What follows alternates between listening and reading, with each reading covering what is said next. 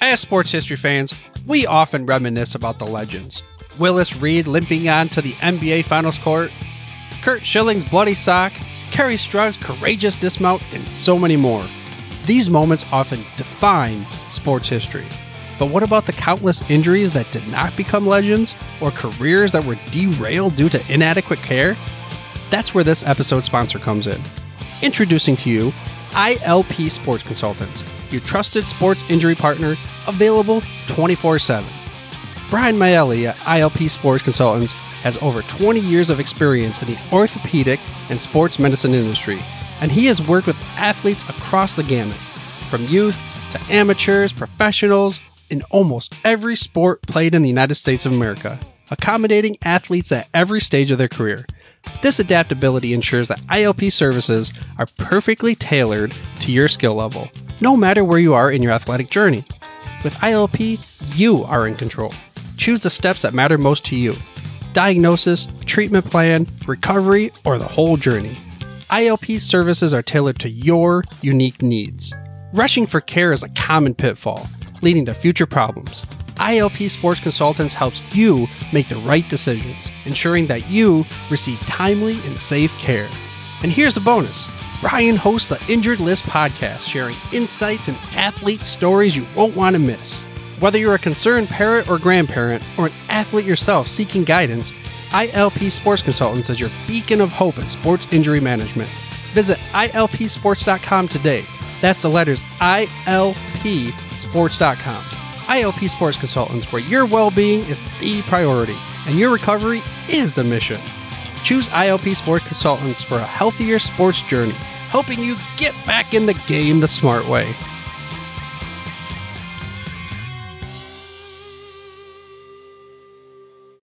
Hi there, baseball fans, and welcome back to the ballpark. This is the Pastime Timeline Podcast. I'm your host, Michael Wilkinson, and today it's the 1904 Major League Baseball season. The dead ball era of baseball is generally defined as the first 2 decades of the 20th century. When compared to the post-1920 history of the game, much of what came before it could be labeled the dead ball era, with the noted exception of a power surge in the late 1880s and early 1890s. In the earliest days of the sport, the job of the pitcher was to serve the batter a good ball to hit instead of trying to get him out. Even though the game at that point revolved around the batter, the ball didn't start flying until the Babe showed up in the 1920s. Once the role of the pitcher transformed to being the first line of defense, going to all lengths to get the hitters out, the game began to increasingly revolve around the men on the mound. And the 1904 campaign was dominated by pitchers like never before.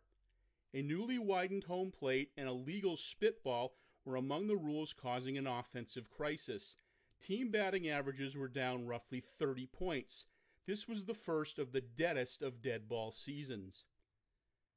This season had a modern era record 41-game winner. Even though win totals have now been devalued in the pro game, they meant much more in an era when pitchers were expected to complete a vast majority of the games they started. For example, this 41-game winner threw 48 complete games out of 51 starts. 1904 also saw a pair of teammates with 35 and 33 victories respectively. The all-time strikeout record for a 154-game season was established. The AL Championship team used just 5 pitchers the entire year. One member of that staff went 337 innings without being relieved. Another threw the first perfect game of the century as one of 10 shutouts. That championship club didn't boast a single 300 hitter, and only one American League team averaged 4 runs per game for the season. So that new foul ball strike rule in the AL definitely cut heavily into the overall offensive production. And we'll see a lot more pitching prowess when we get into the timeline. Most of us were alive in 2004 when the Boston Red Sox ended 8+ decades of being tortured by the New York Yankees. 100 years earlier, however, it was Boston which emerged victorious in the first great pennant race between the rival cities. With the advent of league playoffs in 1969 and further expansion in 1995 and 2012, The truest, purest form of a pennant race became a thing of the past. The quest for the 1904 American League Championship was the first great race of the 20th century. Boston had won the world title in 1903, while New York was stocked with veteran stars and built to win immediately. However, I'm guessing not even Ban Johnson could have envisioned his league's championship coming down to a head-to-head final series between the behemoth East Coast rival cities. The teams went back and forth in first place for much of the summer. Chicago, Cleveland, and Philadelphia all competed as well, but fell off by the time the new 154-game schedule took the race into October. Leading by half a game, Boston traveled to Manhattan on October 7th for 5 games to finish the campaign. The last day of the season, October 10th, dawned with Boston ahead by a game and a half. New York needed to sweep that day's doubleheader to usurp the AL throne. In Game 1, New York 41-game winner Jack Chesbro battled Bill Dineen into the ninth, tied at 2. With catcher Lou Krieger on third base, Chesbro unleashed a 2-out, 2-strike wild pitch to plate the eventual winning run for Boston. Despite posting a seasonal win total that has never and will never be touched after, Chesbro had lost the pennant on a single pitch. Sadly, his career would slowly fall apart from this point. So defending world champion Boston claimed its second straight pennant and took what would be a temporary upper hand in the Boston-New York AL rivalry. But they would fall victim to the resumption of the feud between John McGraw, the New York National League owner, and American League president Ban Johnson. And we'll get to that in the postseason section when there wasn't a postseason in a little bit. Now the timeline of events for the 1904 season.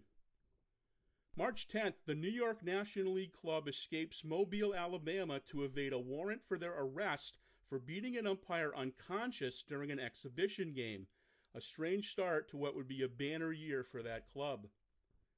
April 26th, Ty Cobb makes his professional debut in the Class C South Atlantic League, going 2 for 4 with a single and a double. However, in his autobiography published years later, Cobb insists he hit an inside-the-park home run in that game. May 5th, Boston's 37-year-old Cy Young throws the first perfect game of the 20th century and the first at the pitching distance of 60 feet 6 inches. His second of 3 career no-hitters is a 3-0 victory over Rube Waddell in Philadelphia. May 11th, Young's string of consecutive no-hit innings is snapped at 23 by Detroit. Young and Boston still win the game 1-0 in 15 frames. May 21st, Boston shortstop Bill O'Neill makes 6 errors in a 13-inning contest. May 27th, New York National League first baseman Dan McGann steals a record 5 bases. He has a career high of 42 for the season. June 11th, Chicago National League hurler Bob Wicker allows no hits into the 10th inning of a 1-0 12-inning victory over New York. Sam Mertis breaks up a no-no in extras for the second time in his career. The tough-luck loser Iron Joe McGinnity sees his 14-game winning streak come to an end. June 13th, in an early career matchup of all-time superstar hurlers, Chicago's Mordecai Three-Finger Brown tops New York's Christy Mathewson 3-2 at the Polo Grounds. Frank Chance leads the victors by hitting for the cycle. June 16th, Mathewson begins a string of 24 consecutive victories on the mound with a win over St. Louis. June 18th, Boston American League trades outfielder Patsy Doherty to rival New York for oft-injured infielder Bob Unglob. Doherty had been a huge part of Boston's 1903 championship team.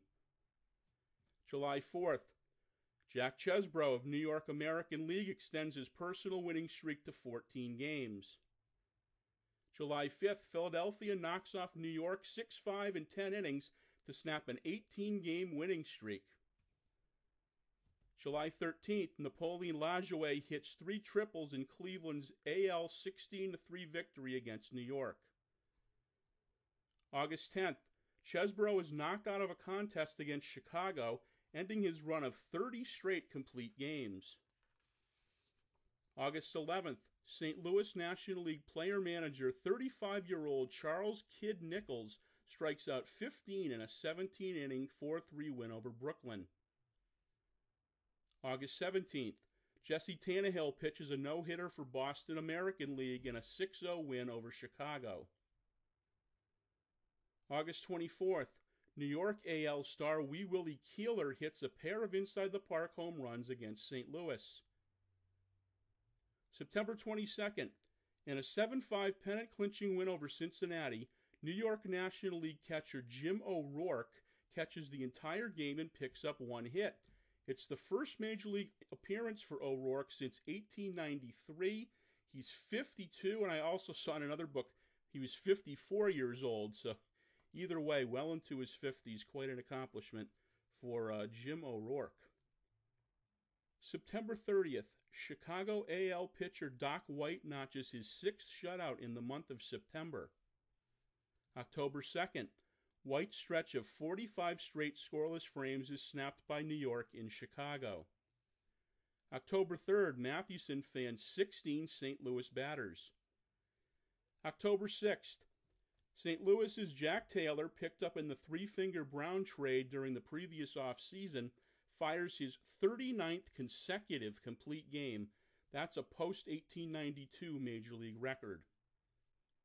October 7th, Chesbro beats Boston 3-2 to notch his 41st win. He becomes the first pitcher to lead each league in winning percentage for a season. Also on October 7th, for the first time in Major League history, a batter homers off his brother. George Stovall goes deep for Cleveland against his older brother Jesse of Detroit. October 10th, Bill Dineen finishes his own start for the 37th straight time in Boston's pennant-clinching victory over New York. Later that same day, George Winter's 1-0 loss for Boston AL is the club's 148th complete game of the season. October 28th, Cleveland fires manager Bill Arbor and hires Napoleon Lajoie. Arbor signs on to manage Detroit. And lastly, November 2nd, Arthur Newbold and James Potter agree to buy the lease and effects of the Philadelphia National League franchise at a sheriff's sale. Their ownership will last just 1 year. Here are the final standings for the 1904 MLB season. First in the American League. First place in champion Boston, 95 wins, 59 losses, a .617 winning percentage. Second place, New York, 92 wins and 59 losses, .609, a game and a half back. So what must have happened here was, even though they were tied in the loss column, Boston did have the tiebreaker in terms of the season series. So even if New York made up the 3 games they missed and won them, Boston still would have won the pennant. Third place, Chicago, 89 and 65, .578 percentage, 6 games back. Fourth place, Cleveland, 86 and 65, .570, 7.5 games behind. Philadelphia, 81 and 70, percentage of .536, 12.5 games off the pace. Sixth place, St. Louis, 65 and 87, .428, 29 games out. Detroit, 7th place, 62 and 90, .408, 32 games back. And 55.5 games out of first place. Yikes. Washington, 38 and 113, a winning percentage of just over 25% at .252. National League. Runaway champions, New York, 106 and 47, .693 winning percentage, winning almost 70% of their ball games. Finishing 13 games out in second place, Chicago, 93 and 60, .608. Third place, Cincinnati, 88 and 65, .575 percentage, 18 games out. Fourth place, Pittsburgh, 87 and 66, .569, 19 games behind. Fifth place, St. Louis, 75 and 79. They played at a .487 clip, 31.5 games out. 50 games back, sixth place, Brooklyn, 56 and 97, .366. Seventh place, Boston, 55 and 98, 51 games out. and their winning percentage was .359. And finally, last place, Philadelphia, 52 and 100, .342 percentage. They finished a whopping 53 and a half games out. Now let's go through the league leaders. American League, batting champion, and I think you can repeat after me. Yep, that guy again, Napoleon Lajoie of Cleveland, .381. I also saw .376 in another reference. Home run champion, Harry Davis of Philadelphia with 10. Lajoie also won the RBI title with 102. Runs leader for the second straight year, Patsy Doherty, 113. He split his time, as I mentioned, between Boston and New York. Very rare trade between the two teams competing for the pennant. But Doherty goes over to New York mid-season, and he keeps scoring runs, 113. Stolen bases, two teammates tied for first. Harry Bay and Elmer Flick of Cleveland had 38 apiece. And then that wins leader, Jack Chesbro, the tough luck loser on the final day of the season. 41 wins for him, a record that may never even be anywhere near approached. I think the closest recently was Denny McLain with 31 wins in 68.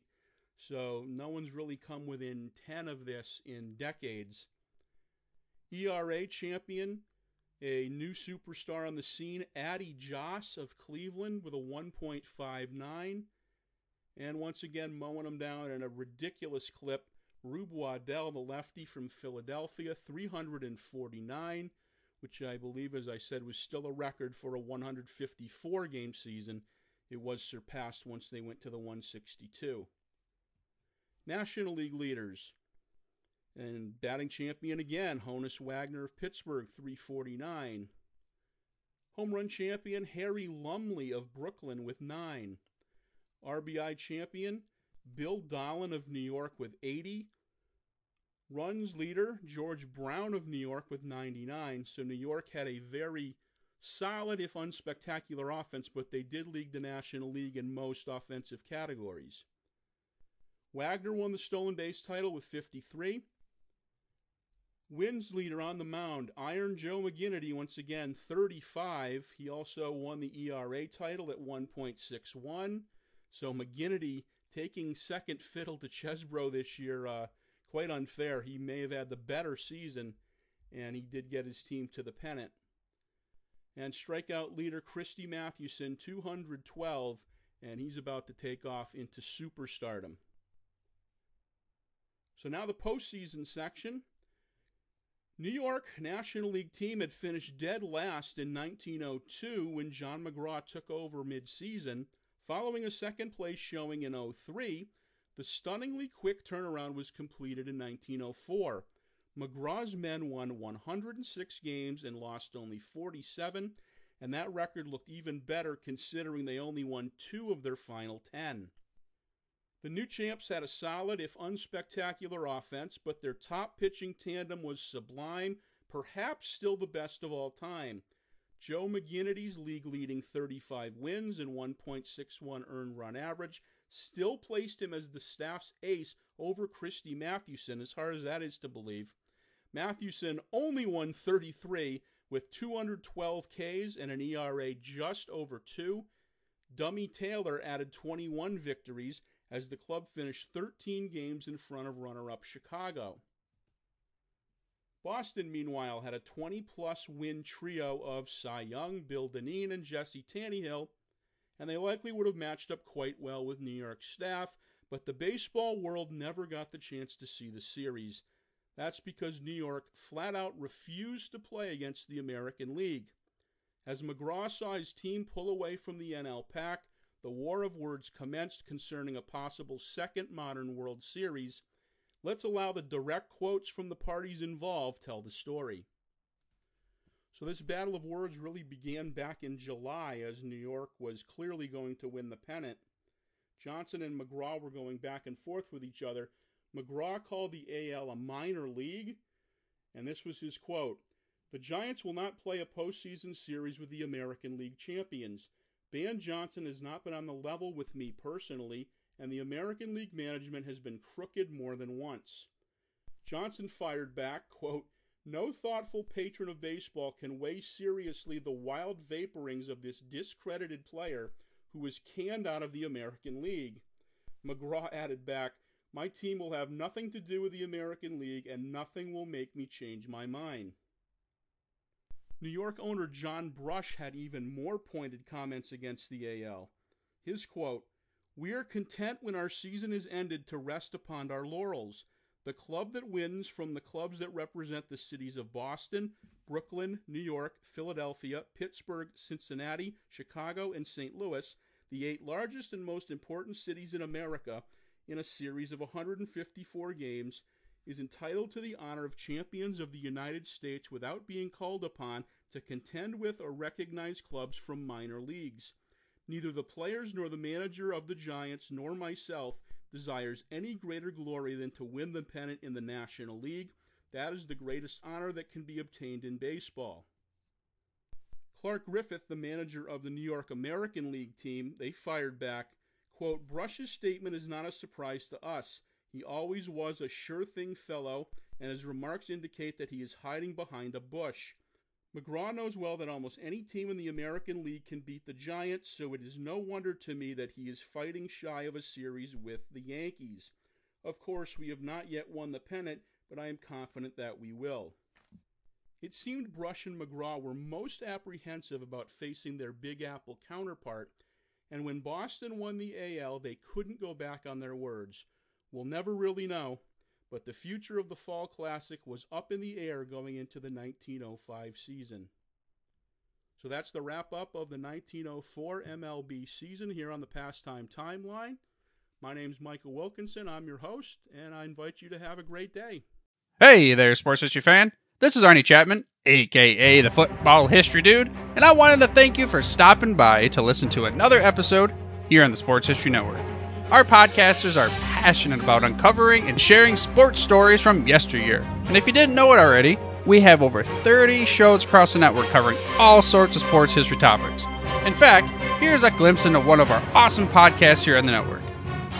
This is Mark Mortier, and if you're a sports history fan like me, tune in and hear me talk about some great sports moments of the past. Growing up during the 1970s, I got to watch some of the most iconic moments in sports history. Hank Aaron breaking Babe Ruth's home run record. Willis Reed limping out of the locker room in Game 7 of the NBA Finals at Madison Square Garden as the fans erupted with a thunderous ovation. The 1980 Miracle on Ice as Team USA defeated the powerful Soviet Union in the Olympics. Listen every Tuesday on Yesterday's Sports. How about that? I bet you're super hyped to go listen to that new podcast, right? Well, to learn about this show and all the other podcasts on the network, head over to sportshistorynetwork.com/podcast. Again, that's sportshistorynetwork.com/podcast. Head over there today to find your next favorite sports history podcast.